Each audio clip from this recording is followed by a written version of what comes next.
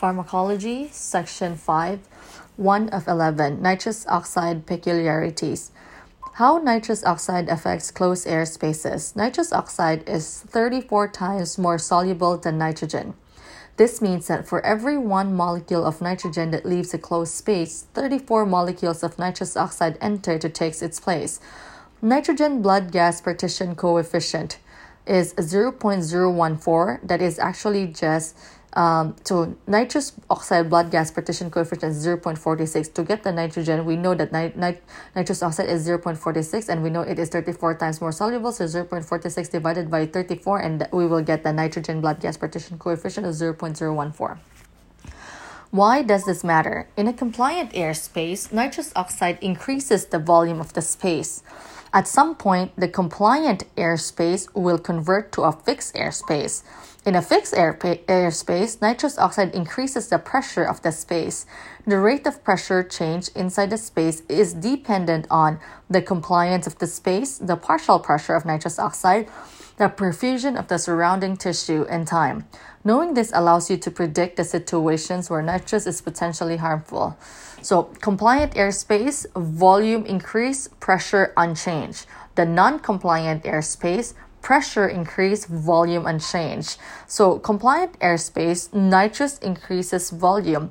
The examples are fast equilibration between space and the blood. These are pulmonary blebs, air bubbles in the blood, sulfa-hexafluoride bubble in the eye, slow equilibration between the space and the blood, bowel, pneumoperitoneum. And then the other one, fixed airspace, nitrous increases pressure. So these are the fast equilibration between space and the blood, which is middle ear, brain during intracranial procedure.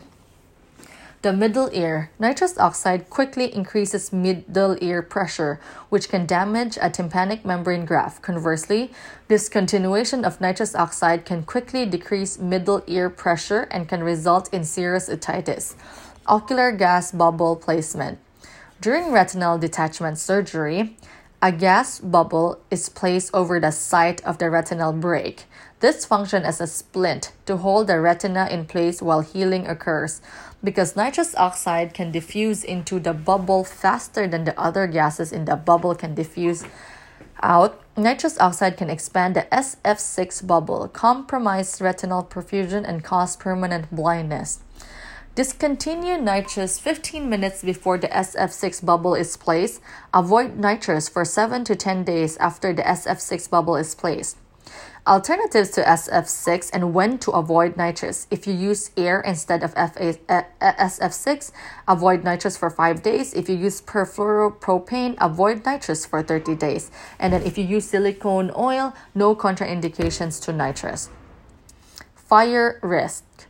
Nitrous oxide is not flammable, but it does support combustion. There is a fire risk when nitrous oxide is administered during laparoscopy with pneumoperitoneum if the electrocautery is used. How does nitrous oxide affect anesthetic equipment? Nitrous oxide can increase the volume and pressure in the following anesthesia equipment: endotracheal tube cuff, LMA cuff, balloon tip pulmonary artery catheter. The most reliable way to check the internal pressure of the endotracheal tube or LMA cuff is to attach a manometer to the pilot balloon. Palpation is grossly inaccurate. Vitamin B12 inhibition.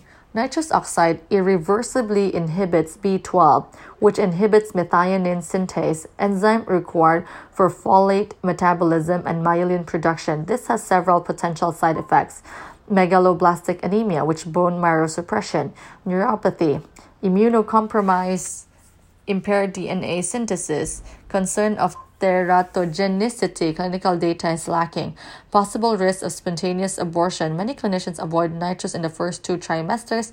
Homocysteine accumulation, no strong data that clinical use of nitrous increases cardiovascular mortality and morbidity. The risk of complication is increased by prolonged exposure and in patients with pre-existing B12 deficiency. Pernicious anemia, alcoholism, strict vegan diet, and recreational use of nitrous.